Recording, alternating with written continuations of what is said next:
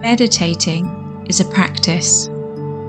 It's different every time you come to sit with your body and your mind. It's completely normal that when you practice meditation, you remind yourself of a time when it was easy or an enjoyable experience. It's part of the reason you look to practice meditation over and over. It's accepting that it's normal for each meditation to feel different. Let go of any fear you might have today, that this might feel more challenging.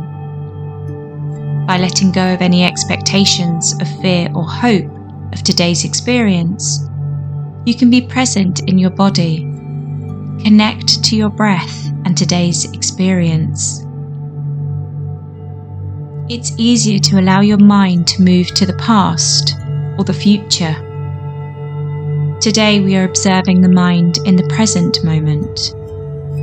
So just let go of what happened in the past, even the moments leading up to this practice, and forget about what might be coming.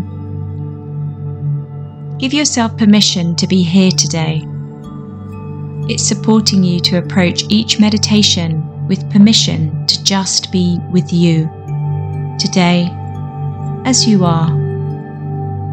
This allows you to practice your meditation with no expectations or hope in what this might be like and feel like, and instead you give yourself an opportunity to reconnect to yourself, to your body, and your breath.